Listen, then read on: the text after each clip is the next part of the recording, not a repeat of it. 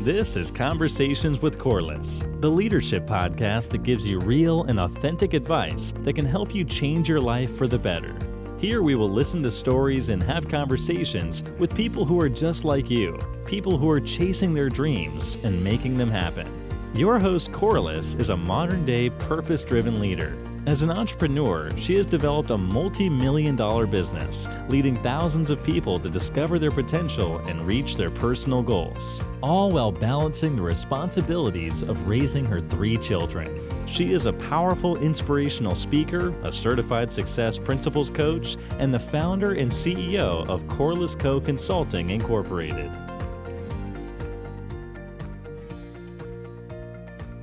Hi everyone, this is Conversations with Corliss, a real leadership podcast. Here we will talk about all the things it takes to bravely lead the life you deserve. Welcome to the conversation.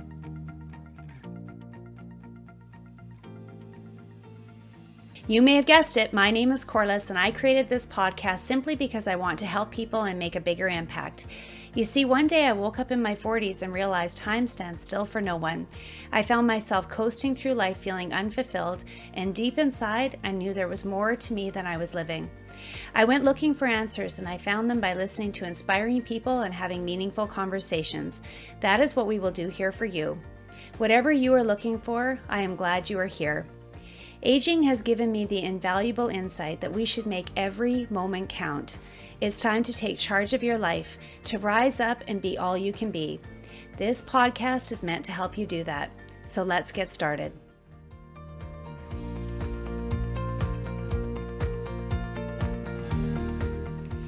Today's episode is being brought to you by Prairie Laser Ink and Toner, located in the beautiful community of Stonebridge in Saskatoon. Ink and toner is an everyday essential for both business and home use. Prairie Laser Ink and Toner carries the largest number of brand name and compatible ink toner products in Saskatchewan. They can supply all your printing products with next day delivery to your business or home office during COVID. As a business owner myself, I always appreciate such personable service, especially when it saves me time. Prairie Laser Ink and Toner Supply is a family-owned and operated Saskatoon business. They put customer service first, guarantee quality products, and will match any competitor's price in Saskatchewan. Support local and contact them today at 306-668-0070 or visit their website at prairielaser.com for a free quote or to place your order.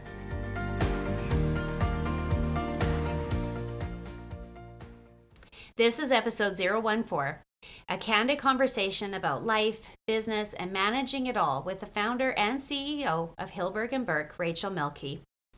Steve Jobs once said, "I am convinced that about half of what separates successful entrepreneurs from non-successful ones is pure perseverance." Today it is my pleasure to have the opportunity to speak with a true entrepreneur. She is a Saskatchewan leader with an incredible story of purpose, courage, and persistence. In her early 20s, she began making affordable jewelry for herself because she wasn't accustomed to having nice things. Once she put it on, she found it made her feel special, and she wanted to give that same feeling to other women. Over time, her passion for design combined with her entrepreneurial spirit, and her company evolved into the Hillberg & Berk success story that it is today. In this candid interview, we talk about everything from how her company started, why branding is important, how entrepreneurs often have a lot in common, and why you should be brave to follow that passion that lives in your heart. We touch on both success and failure, the balancing act of home and work life, and much more. If you are a business owner, an entrepreneur, or a person looking to be inspired to follow a dream, you are going to love this conversation. Welcome to the show, Rachel. Your story inspires me. You inspire me, quite frankly, and I'm so excited that we all have a chance to get to know you better. Thank you for taking the time to join us today. It's my pleasure. It's great to be here. I would really like to start right at the beginning. So could you maybe tell us the story about how and perhaps why Hillberg & Berk started? Well, I think that part of it was it was in my blood to an extent. So I grew up in a family, an entrepreneurial family. My parents were entrepreneurs, and both grandparents on both sides of my family were entrepreneurs. So growing up, that was just normal. So in the back of my mind, I sort of knew one day I would start a business. And also at the same time, I was a very creative kid, and creativity ran in my family. It wasn't until much later on in life that I found out, after my grandma had passed on my dad's side, that she ran a general store and she used to get Vogue magazine and would find her favorite dresses in Vogue magazine and try and emulate those patterns for dresses for my aunties. And in this very small, dusty community of maybe 20 people in southern Saskatchewan, my aunts wore these fabulous dresses that looked like they came out of Vogue. So I think there was this long line of creativity and fashion and passion for design that ran in my family. But those were all things that I wasn't quite aware of as a child. It wasn't until later on in life that I started to, once I was out of university, and I knew I wanted to start my own business, but I just didn't know what to do, that I started making jewelry, and I truly found a passion for design and for creating things. But at the time, I was, early 20s, and in Saskatchewan, there wasn't much of a fashion scene at the time. I didn't think it was realistic that I could launch a fashion-based jewelry company from Saskatchewan. And it wasn't until I had some encouragement from some of my girlfriends to pursue this that I actually thought, well, maybe I could do this from Saskatchewan. And that was the birth of my first brand in 2005, Urban Pearl Accessories, where I launched at a 3-day women's convention. And that was really the catalyst for everything that happened, because at that convention, it opened my eyes to the possibility of being able to do this and creating some success from doing it. And so, ultimately that just kick-started my desire to want to build this and my belief that I could build it. Eventually, a couple of years later, I rebranded as Hillberg & Burke Accessories, believing that I could really, at that point, take it forward and grow it. And that's kind of really how it all started. Really interesting, and truly inspiring, Rachel, because to me, I think there's a whole lot of people out there that have an idea and don't act on it because they're really thinking, I don't know, it probably can't fly. Like, they've got limitations in their own mind as to what's possible. What made you go for it anyway? I mean, I know there was some inspiration and it was just there, but you obviously had to have the courage and something behind you that said, just do it, just go for it anyway. Yeah, I think that's a big part of it. So many people over the years have tried to measure what is it that makes a business successful, because so many businesses don't succeed. And I think that there just needs to be a combination of a few key things that really need to come together at the right time. And one of those things is just the passion of the entrepreneur, the opportunity that presents itself, the timing and the market. And if all of those things are aligned, then you have to take the risk and go for it. And most entrepreneurs have to try things a couple of times and maybe even fail before something clicks, before it works, before they find the right product or service or way to deliver it. So I would say, for people listening, if you are passionate about something, if you really want to bring an idea, a product to market, if there is enough desire to do it from the entrepreneur, I think the creativity behind that desire will always find its way to make the product succeed in some way or another. Even if initially, the idea doesn't come to market the way you thought it was, and I'm sure we'll get into, Hillberg & Burke has taken a lot of different turns along the journey. I think it's that initial passion and that desire to bring a great idea to market that truly is one of the main drivers for success in entrepreneurship. Mm-hmm.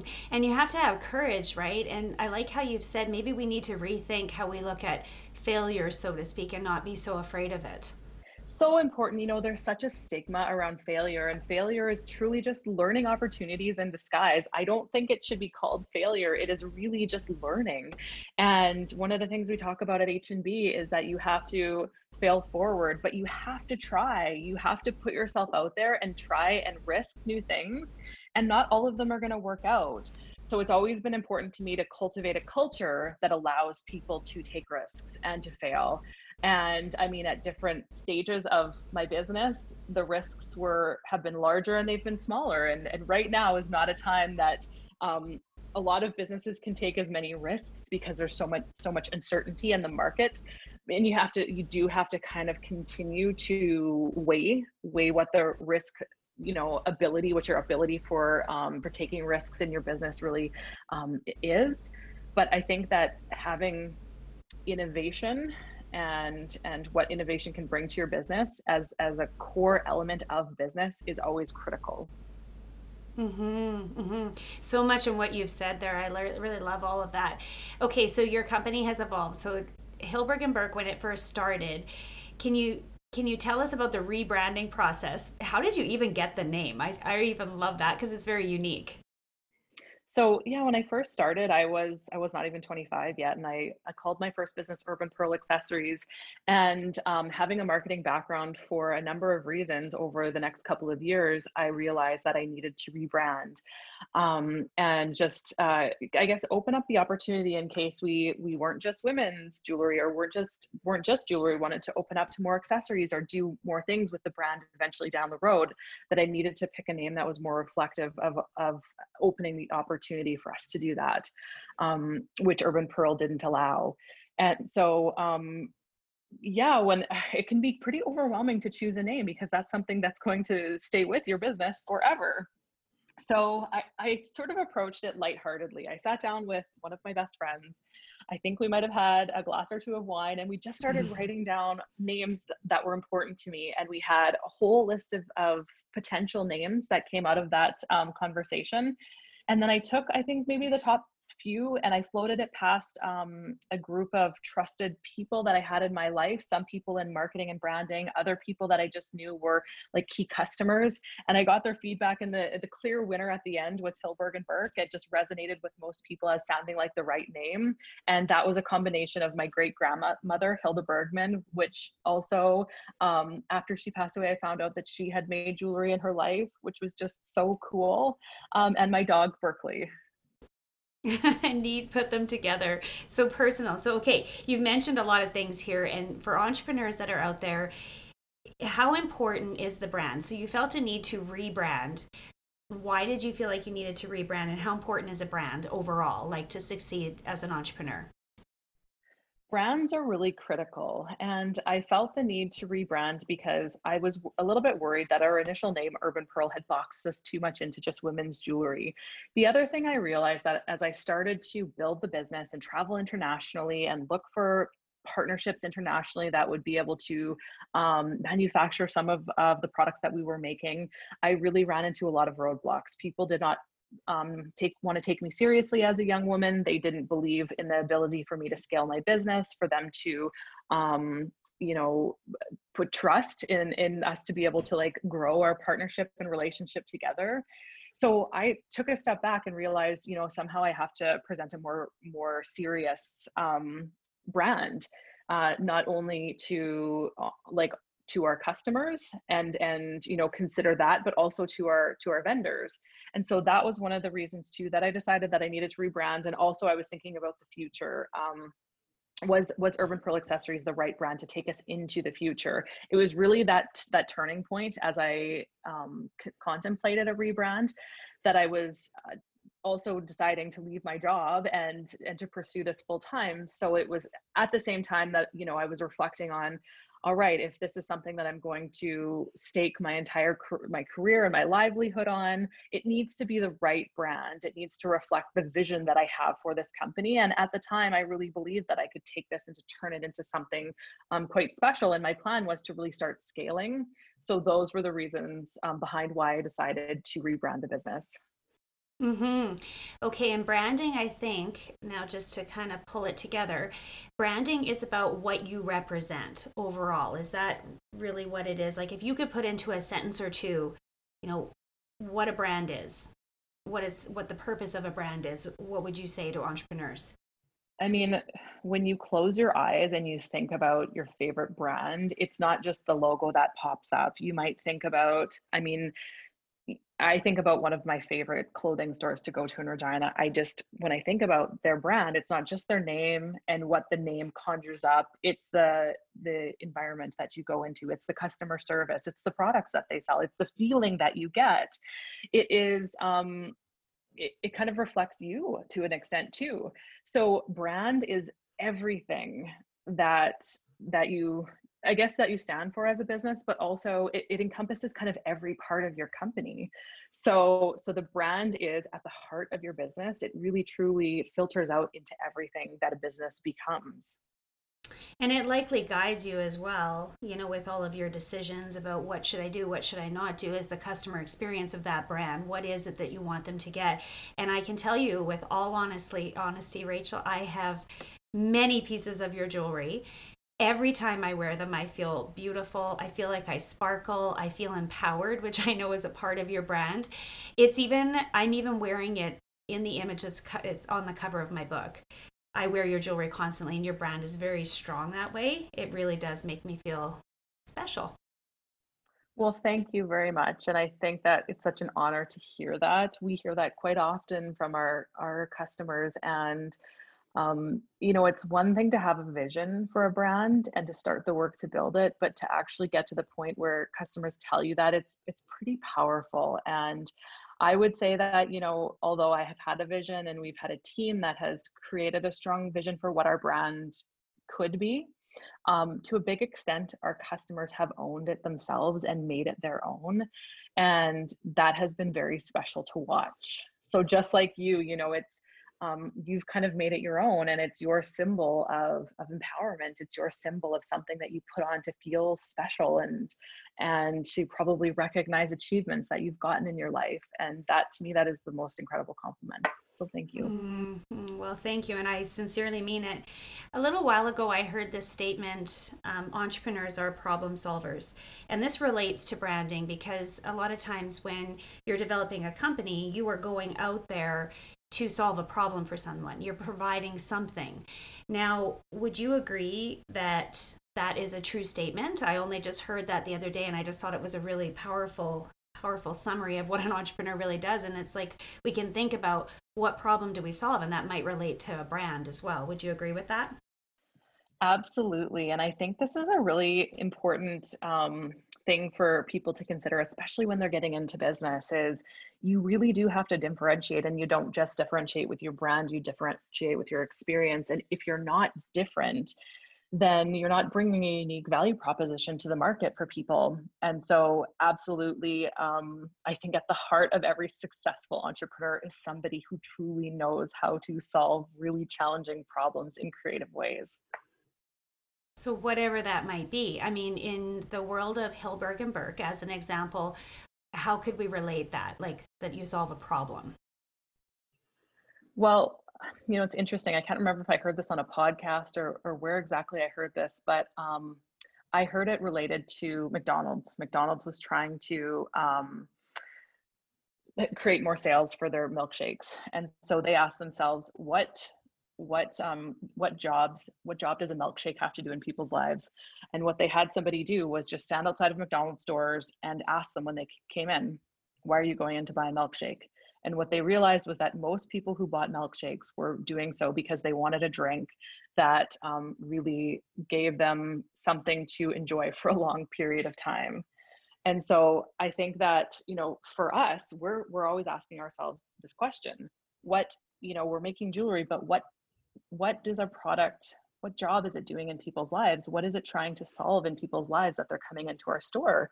And I think that, asking that question has helped us peel back and uncover new ways to deliver our products and services to customers, a new way to think about our brand, new customers kind of within our segment. And it's helped us to be able to, I think, continue to offer better products in new ways, understand our customer deeper. When you truly try and get in the mind of your consumers who are coming into your store and understand what is their life like and why are they coming in to buy your product, you can meet them at a different place and provide them things that are even more meaningful to them, in the right way at the right time.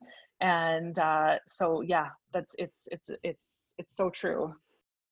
I like how you've said dive deeper into the minds and the hearts, and what are people really looking for. That's the problem, so to speak, right? And I can honestly tell you, because I come from a place of not having nice things as a young girl. And as I get older, I mean, maybe I can't, buy diamonds or, have really, really, really, really high end, like expensive jewelry store jewelry. I don't even know. I've never even looked. Perhaps I can, but somehow when I go into Hillberg and Berk, I feel like I'm buying myself something really special and treating myself. And every time I wear it, I just feel great. I really do. So It's now become every day. I wear them every day. I have my silver sparkle balls that I wear every single day, even if I'm at home. So you're doing a great job with the mission. Thank you. And I feel like you have just summed up exactly what we're trying to do. Like, we are trying to create products that are for women to wear every day, but to make them feel incredibly special doing that. So, I mean, again, that's just it's a really tremendous compliment. I really appreciate that, because we don't want to be just a store known for products that you just pull out on a special occasion. We want to make things that are for your everyday life, and they really elevate your everyday life. Hmm. This is all just so fascinating to me because as people are out there, like anyone in the audience that's listening to this conversation, and perhaps you've got this dream or this product that you'd like to become to reality, just think about, what does this person need? What can your product do that can help someone? What makes you special? And I think authenticity really comes in here. Don't try to be something else. Just be the best you and come from the right place and the right spirit of intent. I think that's really what you're talking about here, and I really appreciate that. So, as your company grew, did the purpose behind it evolve as well? Because, of course, there's many changes, many things that will shift as you're growing. Did the purpose remain the same, or did it evolve as well? It has certainly evolved. So when I first started, um, I was quite involved in different events and charities that went on in the community. But I wouldn't say that Hilberg and Burke at the outset had the strong purpose statement that we do today. However, what I saw was, and what I guess I knew in my heart ultimately, was that I wouldn't just be able to start a business and kind of create profit and have that be everything. Like, to me, it had to be so much more meaningful than just creating profit in order to make me passionate about what we were doing. And so from early days, I think that I was driven by supporting different organizations and different charities locally, and I saw the impact of what that did in our community. And I had close relationships with people in Regina who started fundraisers, started events in different organizations. And again, I could see the direct impact that supporting an organization or supporting a fundraiser would have in our community. And that was early fuel to definitely help cultivate ideas that Hilberg and Burke would eventually like really lean into. And then after Dragon's Den and I got an investment from Brett Wilson, he was a strong mentor on the purpose side of Hilberg and Burke. He's always believed that having a triple bottom line was the right way to run a business. And so as we started to develop the purpose side of our company more and really lean into that, and for many years really prioritize purpose work and spending around purpose, even to an extent of really sacrificing profits a lot of times, because I believe that that was the right way to grow our business, and ultimately that would grow stronger relationships with our customers in the long run. He was always supportive of that. So I think that I was a bit lucky in that regard of having a business partner who not only believed in that, but always strongly supported that. And I also just think that it's the right way to do business. And I think that if there's one like great thing that comes out of the things that are happening in the world right now, is that I hope that a lot of people will think about how they run their business differently. How can we drive great social change in the world while still creating profit and still selling products that people need anyways, because it's totally possible to do that. And I think that in a world where entrepreneurs think like that, we've really taken a great leap ahead. Hmm. So many things there. I'm actually taking notes, just so you know, as we're talking, which probably other people are as well.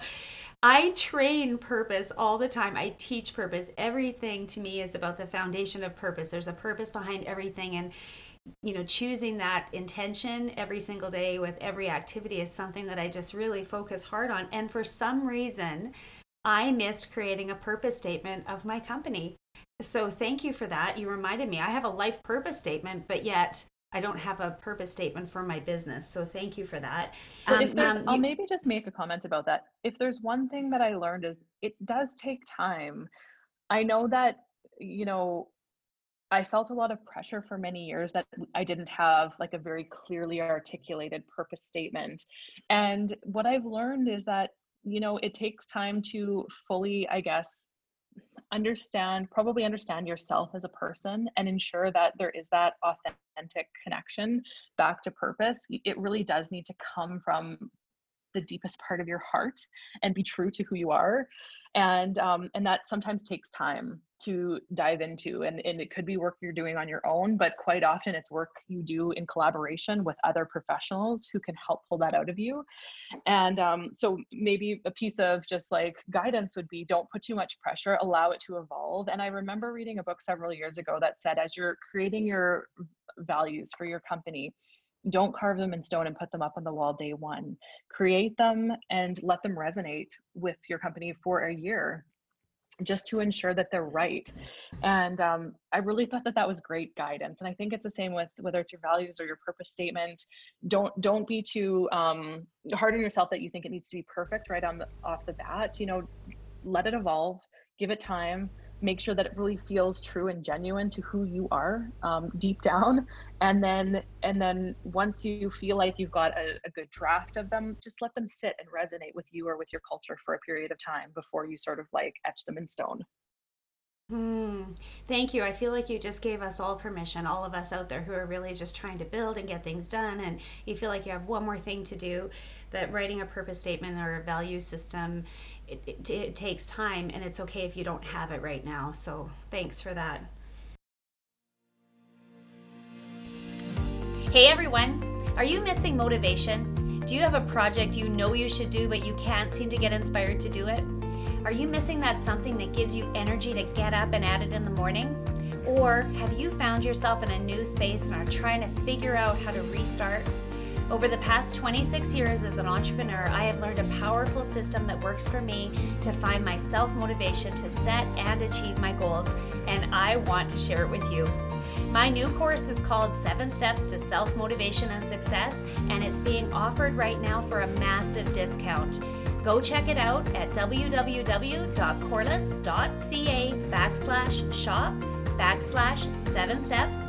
That's the number 7. Here it is again, www.corliss.ca/shop/7 steps. You'll be so glad you did. Now, may I ask you to share just a little bit about the Dragon's Den experience and what you learned from that? Now, I have a specific reason why I'm asking this, because I think sometimes when you're an entrepreneur and you're just doing everything you can to learn everything that you need to know and build your company and grow your brand and doing all of those things, I think sometimes we can misunderstand that that opportunities like Dragon's Den are how someone became successful. And I think it might have helped you in that regard. However, it's not the only answer, and you don't actually have to have that. Is that true? Or can you just tell us about that experience and what you think it did for you and what you learned? There are so many incredible things that came out of that experience. And I think for me in particular, it was such a great experience. I know not every deal that came out of the Dragon's Den was successful or got closed, or I think there were, unfortunately, there's a lot of not great stories, but for me in particular, it was a wonderful experience. And I guess what I realized through that really solidified my belief is that when you're starting, you have to throw a lot of things at the wall and see what sticks. And that experience was certainly one of them. I had no idea what I was really getting myself into when I auditioned for Dragon's Den. And, just in terms of the amount of prep work, how actually intimidating the experience was, the vulnerability of being on national television, the outcome, it all worked out really well, but there was a lot of risks, I guess, going into it that I might have been a little bit more naive to than I realized at the time. And it really worked out. But I think you have to open yourself up to those opportunities, and you have to be willing to take the risk. And sometimes things are going to work out, but most of the time they don't. And that is okay, because it repositions you on your path and it teaches you something, and it builds resilience that you are going to need down the road as you continue on your entrepreneurial journey. So a lot of those lessons were really solidified through Dragon's Den. When I pitched, I didn't get a deal at first, and I do tell the story when I speak, but probably most people don't know. I got turned down because my ask was too aggressive. It was too high, and the show's premise is you have to get everything that you ask for. You can't get a lower valuation. You have to get the full money that you've asked for. So I didn't get the deal originally. I ended up going back to my hotel room. I was out of the CBC studio and everything. And fortunately, they called me back and let me retape and lower my ask. But that was the first and the last time that ever happened. So I just happened to get very lucky. But that day, it almost ended up that I didn't get a deal. And it would have turned out very differently. And I believe wholeheartedly that somehow I would have figured out getting to where I am. Maybe it would have taken longer. Maybe I would have gotten a different investor. I don't know. But I just think that you get these opportunities, and if you take them, sometimes you're lucky, but sometimes you also learn great life lessons that just are equally as valuable. Wow, that's inspiring. Okay, so the mass is not going to get a deal like that or get an opportunity like that. Do people need that to succeed, Rachel? Like, do they need something like that to land on them, or is it possible to succeed without something like that? Well, I'd like to speak to that a few different ways. First of all, what is important is cash and cash flow. So, from the perspective of, do you need the cash or cash flow to be successful? You do need strong cash flow. You do need cash. And so, maybe if you have that money going into your business, then you don't need Dragon's Den. But I didn't have cash, I had debt. And so for me, getting that cash was pretty important, whether it was Dragon's Den or not. At the time, getting the exposure, because the television show was so popular. So getting, the repeats over and over again was really, really helpful for Hilberg and Burke. And we were able to utilize that and leverage off of it for many years afterwards. But I do think that, you can find your own way. If Dragon's Den hadn't worked out for me, if I hadn't got the deal or I hadn't gone on it, then I would have found a new way to do it. So I think it's more important that it's not necessarily a one opportunity that makes or breaks. It's the entrepreneur who is constantly looking for the opportunities to further push their business forward, and is willing to have a few failures along the way of those trials to eventually have something that does work out. You said two really big key things there, to me anyway, that I've taken away. Is what's most important is cash flow. And I mean, your journey, your story involves a Dragon's Den, but I think the lesson in this for all of us is to understand the cash flow, and that's important in business. And you also said something about leverage, being able to leverage the media. I mean, our world is evolving so quickly. We are our own media channels in a lot of ways, because we all have social media, right? So I think there's two things that you said there, that even though someone else's story might be different than yours, you can still leverage it, and you can still learn or understand or generate cash flow. Yeah, absolutely. I mean, I think that's a really, really important point. Is the world is so different today than when I was getting started. And in a lot of ways, it is to such a benefit to entrepreneurs, because you are your own media source. Whereas when I was getting started, social media didn't exist, and you really had to cultivate relationships with the national magazines and newspapers to get media attention. And now it's different. Although you really have to fight for eyes on your social media channel, you can really curate and cultivate your own content and truly build a following and become a brand that people know globally, just through your own channels. So it's an interesting and very exciting time for startups, and it presents a lot of opportunities that I think potentially didn't exist, especially in this fashion and jewelry specific space, when I was getting started. Very exciting. New opportunities all the time, constantly evolving, right? All right, Rachel. So we're talking a lot about cash flow here, and I think there's a lot of people, and we're talking about brand too, and problem solving. And I think there's a lot of entrepreneurs out there that genuinely want to help people solve problems. They want to build a business, which of course means they need the cash flow. And for someone who is genuinely service based, like they're coming from that place of service when in developing their business, sometimes there can be a disconnect between, is it okay to profit off of something that I just really want to do and the purpose behind, why I'm doing this business? Can you just kind of speak to that a little bit? Because you and I had a conversation about this a while back, and it really impacted me to kind of understand the value of my time in the service industry. For sure. First of all, I want to say it's pretty normal to have this feeling. I think at some point, most entrepreneurs feel this like, oh my gosh, am I charging too much? Is this the right price? Is this a fair price? I really love what I'm doing. All those things I think are pretty normal thoughts. And, I think that, if I kind of go back to what we had talked about the last time we chatted about this, it's, if you don't have a business, if you're not charging effectively, for your time, for your service or your product, you won't have a business. You won't be sustainable. You won't have enough profits at the end of the year to be able to reinvest to grow your business. So if you truly believe in what you're doing, if you think you're bringing value, if you are passionate about what you can do for the world with your product or service, you have to charge properly for it. And you can sometimes it's hard to understand what is charging properly for it. So I think that you have to sort of like go out and talk to different people and try and get a little bit of insight, and maybe you have to talk to an accountant, or maybe you have to like just really get a deep understanding of all of your costs and what your profit margin is. But at the end of the day, it is really important to charge properly and make a profit as a business, because profits are ultimately what keep you in business. And yeah, so I think that that's a really important thing to talk about that maybe we don't talk about often enough. And putting a price tag on your time. So, can you talk a little bit about that? Because I think women in particular, we have a tendency to give up our time a lot, and undervalue ourselves. Could you just speak a little bit to that?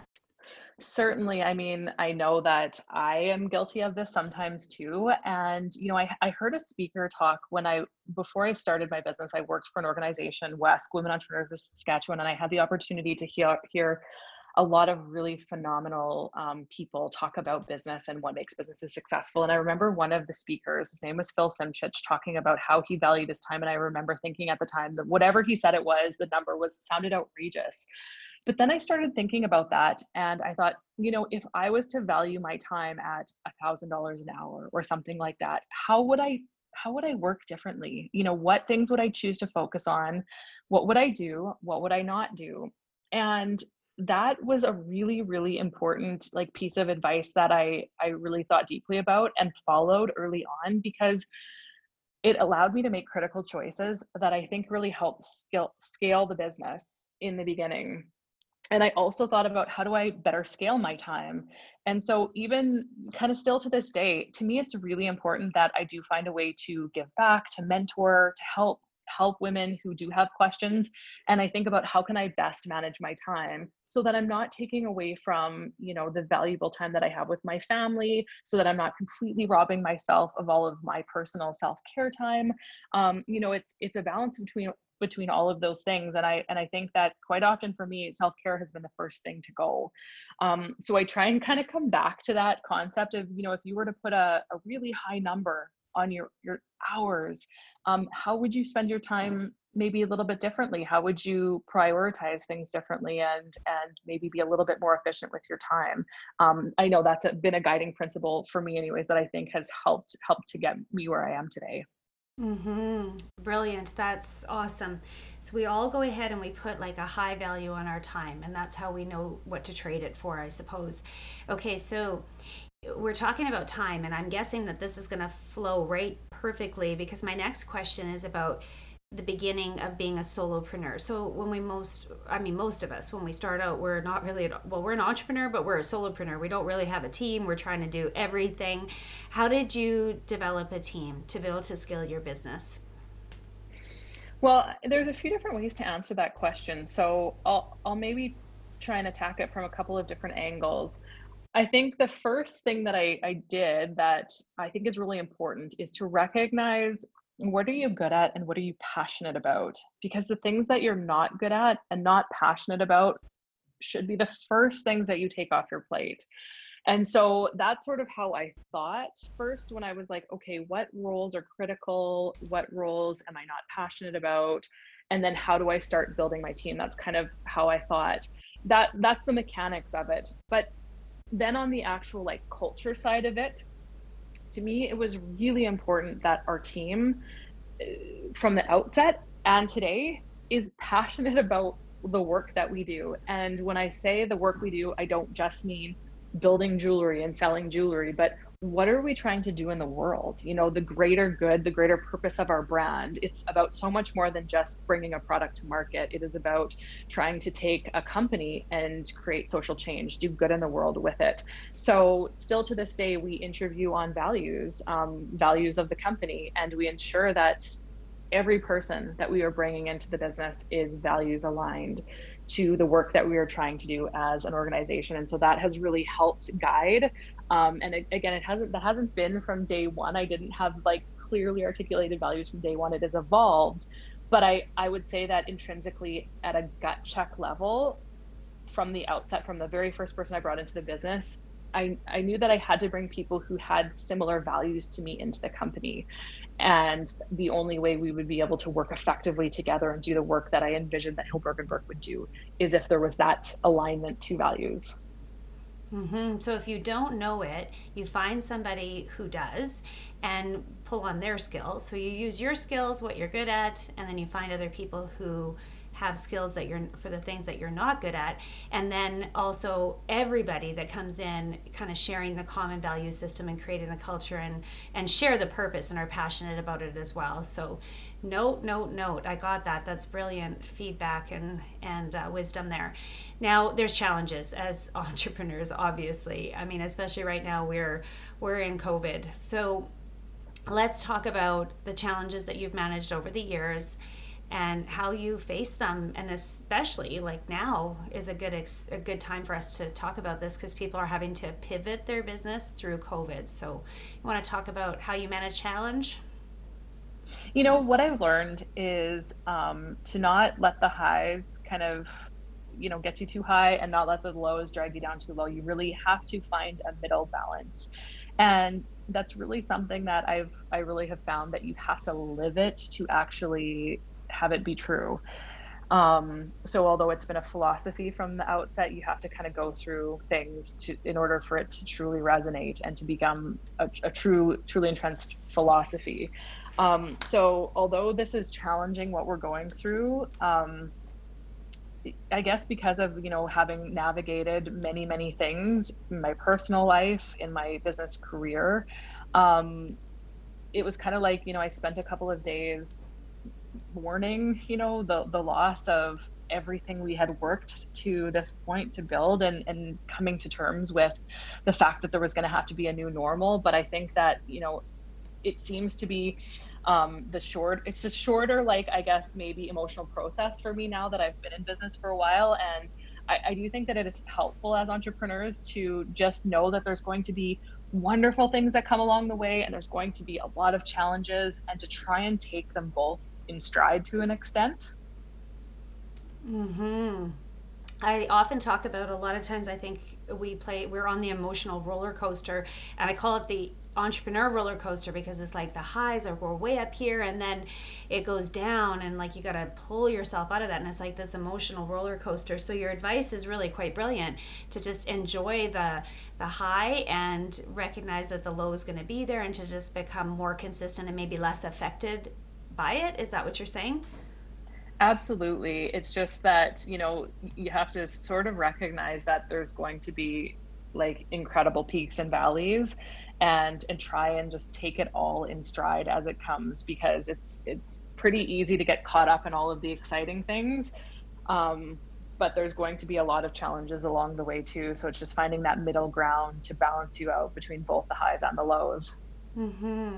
Would you be able to share, just because I feel like this is my chance to pick Rachel's brain, what are some of the biggest highlights? So you've had lots of highs, you've probably had lots of lows. We're talking about that. So could you share like some of the big highlights? I'd love to hear. Well, there's certainly been a lot along the way. And if I was to pull out a couple of the most memorable moments along the journey, Um, I think the first one would probably be opening our very first store in Regina. That's such a special time for me when my dad actually built our first store in Regina, and it was a time that he and I got to spend a lot of really special time together. And it was a milestone moment in our business too, opening our first retail when really a lot of things changed for Hilberg and Burke. It's when we realized that retail gave us this incredible opportunity to connect to customers in a different way, to tell our brand story in a really special way, and it changed the whole trajectory of our company. So that was definitely a milestone moment. Getting the first commission opportunity to make a piece of jewelry for the Queen was absolutely one of the biggest highlights. The first time she wore our piece was a tremendous highlight. And, along the way, building out a team, having the opportunity, I think, as the founder and entrepreneur who started this, to step back at different points along the way has also been equally challenging, but also rewarding, because ultimately, to me, that's what my job is. I birthed this, but like a child, you have to eventually let it go. And so, having kind of seen the company go through a lot of iterations, but get to the place where it is now, where it's thriving, and we have so many incredible people. I'm so proud of that, of this milestone of really it's got its own wings now, and in so many ways is like just kind of entering a new phase of growth and rebirth, which is super exciting. So yeah, so some of the milestones are new store openings or people wearing the product, but for me a big part of the milestone too is just realizing a dream and kind of having the company come into its own in a sense. That's amazing. Okay, so we're talking queen, like the queen, right? The Queen, yeah, the actual Queen of England. Oh my gosh. Okay, I did see that in your bio on your website, but wow, like I am just trying to sit in that for a moment of what that must have been like. What does it mean to be commissioned to make, like, how did the queen find you to have you create a piece of jewelry custom for her? Can you explain that? How does that even happen, Rachel? Yeah, I know it's kind of crazy. So we were actually commissioned by the Lieutenant Governor of Saskatchewan when she was newly appointed. They knew that she was going to have an appointment with the Queen in the next year, and they wanted to take a special Saskatchewan gift, and they wanted the gift to represent and honor the work that she's done for people all over the world throughout the time that she has reigned as the Queen. And so they chose Hilberg and Burke as a special gift that they could tell the story of the work that Hilberg and Burke does through our company when they presented it to her. So that's how the commission came to be. And throughout the process of deciding what we were going to design for her for the first commission and making that, it didn't quite feel real. Although we were so thrilled with the opportunity, it wasn't until it was actually presented and we knew that it was in our hands that it started to sink in that it was really real. And then even when that happened, I still had a hard time imagining seeing her wear it. And so when the day came, it was actually kind of a funny story. We were all we were still in 2169 McIntyre Street, the flagship store in Regina, that's where really the company kind of kicked off from back in 2008. So we were still mostly working out of that building. And CBC had called to get my reaction to the Queen wearing the brooch, and I didn't know that she had worn it yet. So the woman who had answered the phone at the time covered the earpiece or the mouthpiece, and she had kind of yelled across the office, like, "Rachel, it's CBC looking for your reaction to the Queen wearing the brooch." And I just sort of like my heart stopped, and I looked up, and everyone in the office just ran to my office. And I flipped open my computer, and we quickly Googled images, and all of these beautiful images of her popped up wearing it. And that is a moment I will never forget. It was truly it felt like I was living a dream at that moment. And we all started crying and hugging and high-fiving. And that was kind of a moment where I knew nothing would ever be the same in the company. And it truly wasn't. I am just smiling from ear to ear, like envisioning this. You are such an inspiration. And I think this story really is so powerful because there's a lot of people that are sitting in their houses right now with this business idea, hustling, trying to make it all happen, trying to make things come together. And maybe they think that they're in too small a community and that it's not possible to create an impact that could end up, showing up across the world on the Queen, for goodness sakes. Like, Rachel, you're amazing. Like, thank you for sharing that story. That's so incredible and so truly inspiring. Thank you. Oh, you're very welcome. And, I think it's maybe also good to back up and sort of share where I was 6 months before that happened, because you're right. There are so many people I think that are unsure if their idea is feasible, if they can do it from where they live, if it's the right time. As entrepreneurs, we are constantly bombarded with negative self talk because it truly is so hard to make a business successful. So, just 6 months before that opportunity to commission a piece of jewelry for the Queen came into play, the business was at such a different point. I had just gone through having my father diagnosed with ALS. I was pregnant with my husband and I's first child together. Our business was really struggling because I had to step back from the business to spend as much time as I could with my dad, because that's truly what I wanted to prioritize at that period in my life. Because of that, our business was struggling financially, and there wasn't really strong leadership in it.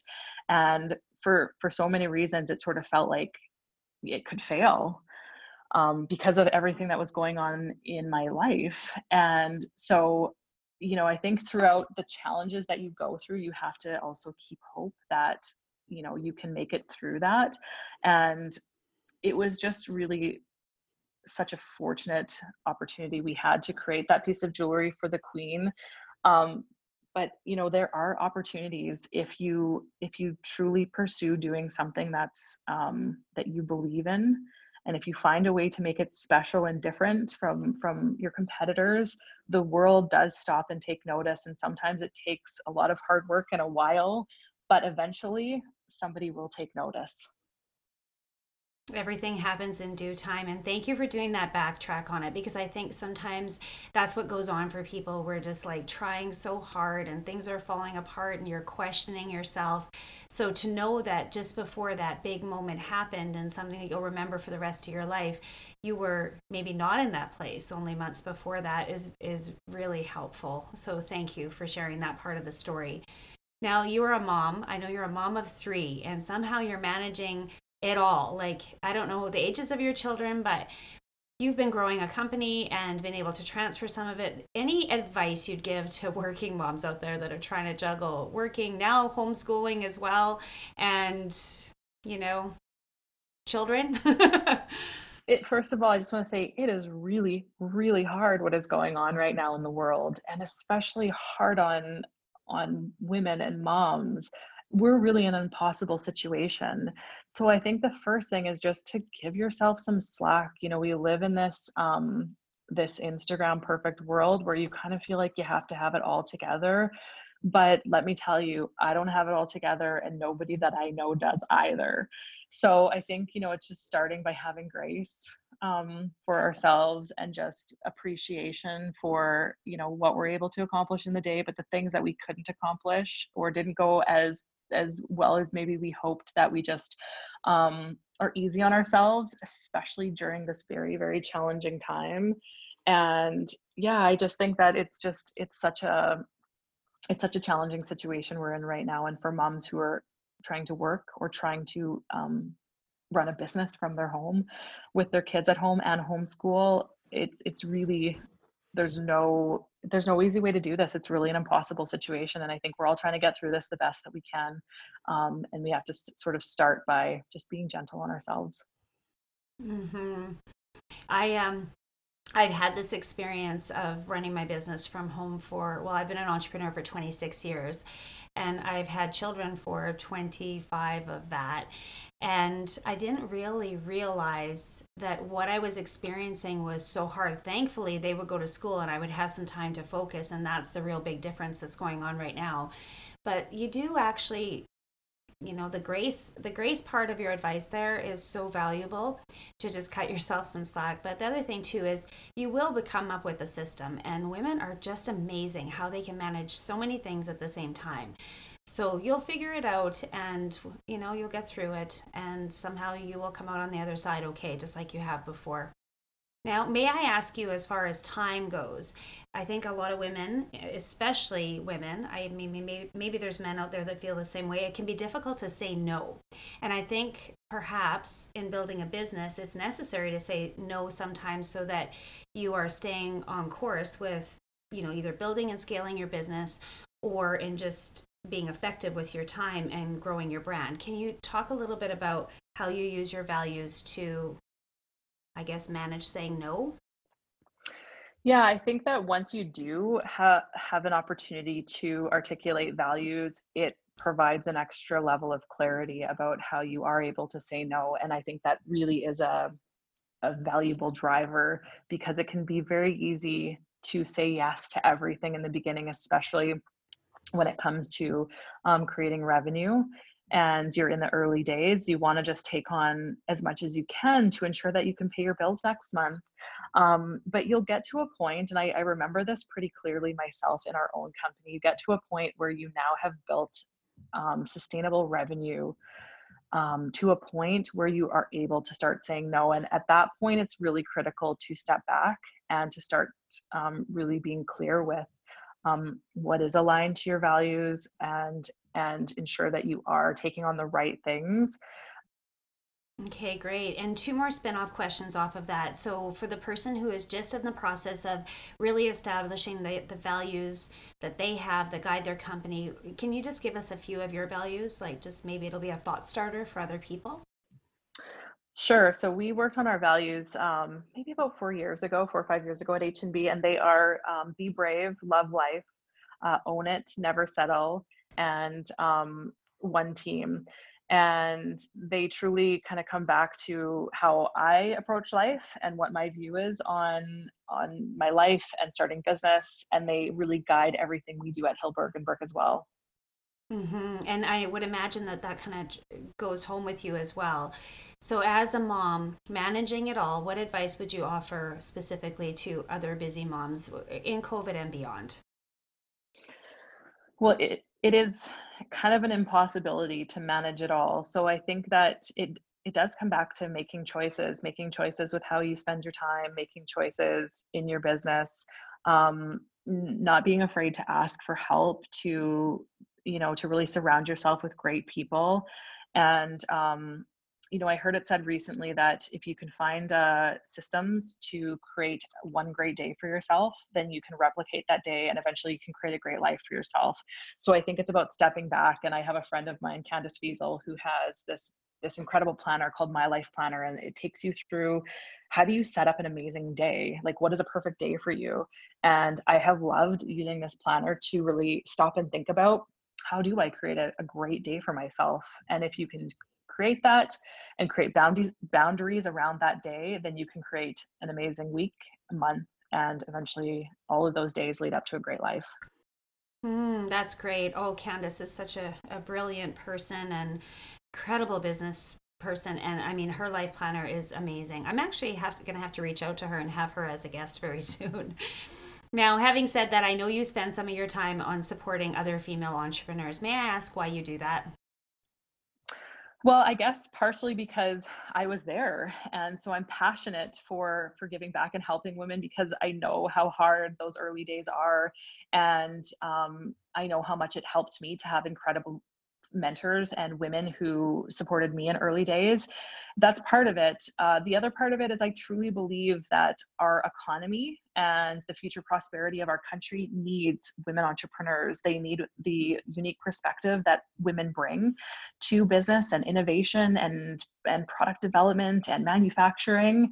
There's something very special about the way women approach business, the way that women do business. And so I'm just really passionate about having more female entrepreneurs, and specifically, how do we get more female entrepreneurs to scale up in our country?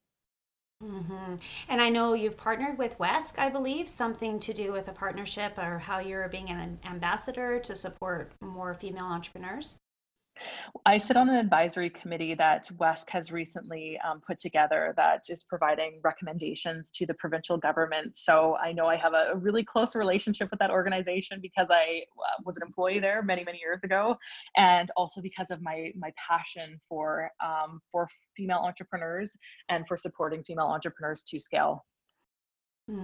Awesome. And that's actually where I met you. I remember just being in awe, and I love everything that WESC stands for, and I've taken in their events myself and would completely endorse everything that they offer to female entrepreneurs. And thank you for being that ambassador for us. Now, is there any other final advice on this topic? I feel like I've had a session here just to pick your brain, and I'm so grateful that you gave your time, not only to me, but to every person in the listening audience. Is there any final advice that you'd like to offer? Something that I'll maybe leave the listeners with is, over the years, there have been moments where I have really questioned, do I have the knowledge, the experience, the skills to do this, to scale the business that I believe that I can. And I kind of come back to the belief that you know every single person has a very unique perspective on the world, and nobody shares your specific perspective from the way that you were brought up and your life experiences and the things that and the people that you've surrounded yourself with. It's a fingerprint, it's unique to you. So in the times that you question, do I have what it takes, just remember that your perspective and the perspective that you bring to your product or your business or your service is 100% unique to you, and it is very special, and that's what makes it different from everybody else. And the world needs your unique perspective on those products or services. So I just would encourage people that if you are passionate about doing something, about bringing a product or service to the world, just give it a try, go for it, and don't be afraid that you need a degree or an MBA or experience that you might not have to do it. Believe in yourself and surround yourself with amazing people who can help you do it, and always believe in that unique perspective and what it can bring to the world. Oh, I really love that. It's so encouraging. I hope that you will all take that and really allow that in and just take it to heart. So I have three closing questions that I ask all of my guests. The first one being, what does leadership mean to you? So to me, leadership is being able to find a nice balance between strategy and taking a great idea and somehow making it successful, and also compassion. So the two don't always necessarily go hand in hand in traditional business, but I think that we're entering this new dimension of business where it is a competitive advantage as a leader to truly lean into both areas of those competencies. And so that's always been important to me, and I think that more and more it's becoming incredibly important to businesses globally. Oh, wow. And thank you for leading the way for us, Rachel, because you really have through this podcast and beyond. Another closing question is, what is a book? So I know there's many books out there. You've probably read many yourself. You've listened to lots of podcasts. I'd like to just narrow people into one book and one podcast that you feel is so valuable and it impacted you so much that everyone must know about them. Okay, well, I did have a long list, but I'll choose one. I would say probably one of the most impactful books that I ever read. It was when I was starting my business. It's a book called The E-Myth by Michael Gerber, and it really just talks about the core tenets behind scaling your business and how you really need to have the ability to step back from the day to day in order to be able to build a business. There's so many great insights in that book that have really been fundamental to me realizing how to scale my business over the years. And there's a lot of good podcasts. Now I'm gonna have a hard time narrowing it down. Okay, I'm gonna choose one by the name of Carrie Dahl. Carrie Dahl was a reporter in Edmonton, and she started a podcast called The Inner Circle. And some of her podcasts are around entrepreneurship and business, and some of them aren't. They're just fabulous people. But every single episode of her podcast that I've listened to, it has been fabulous. And so I love Carrie. She's an amazing woman, and I've really, really enjoyed listening to her podcast. So that might be a less known one that people haven't heard about that I really love. Okay, checking it out myself. Sounds like someone I definitely want to listen to and learn from. Thank you. Okay, final question of the whole thing. Based on all of the highs and all of the lows, everything that you've been through in your life, if you could leave people with only one piece of advice, what would it be? It would just be to like have fun throughout all of it. You know, what I've learned is that you can't take it too seriously, because in the end, you know, we're all gonna die, unfortunately. So you have to have fun with your life, and it can be so easy to sort of forget that and to get drugged down with the challenging things that happen in business, especially what's going on right now. You got to remember to laugh. You have to remember to have fun and just enjoy the ride. So if you're not enjoying the ride, I think you got to check yourself and find a way to really just like embrace fun and embrace joy and really enjoy it. Brilliant advice. And I feel like I want to applaud wildly right now, but of course that isn't the space to do that. So Rachel, thank you again for taking the time to share with us today. Thank you for your mentorship, for your leadership, and just for showing up as who you are. We all appreciate you. We wish you much continued success, and have an absolutely amazing day, and all the best to you. It's been my pleasure, and the same to you. If you enjoyed this episode and it brought you value, make sure and share it with a friend, or screenshot it and post it to your Instagram story or Facebook, tagging me at Corliss Co. I know the most precious of all commodities is your time, and I want to thank you all very much for spending this time with me today. Remember, you have the power to lead. Know your worth, embrace your value, see you have purpose, and be the leader you are meant to be.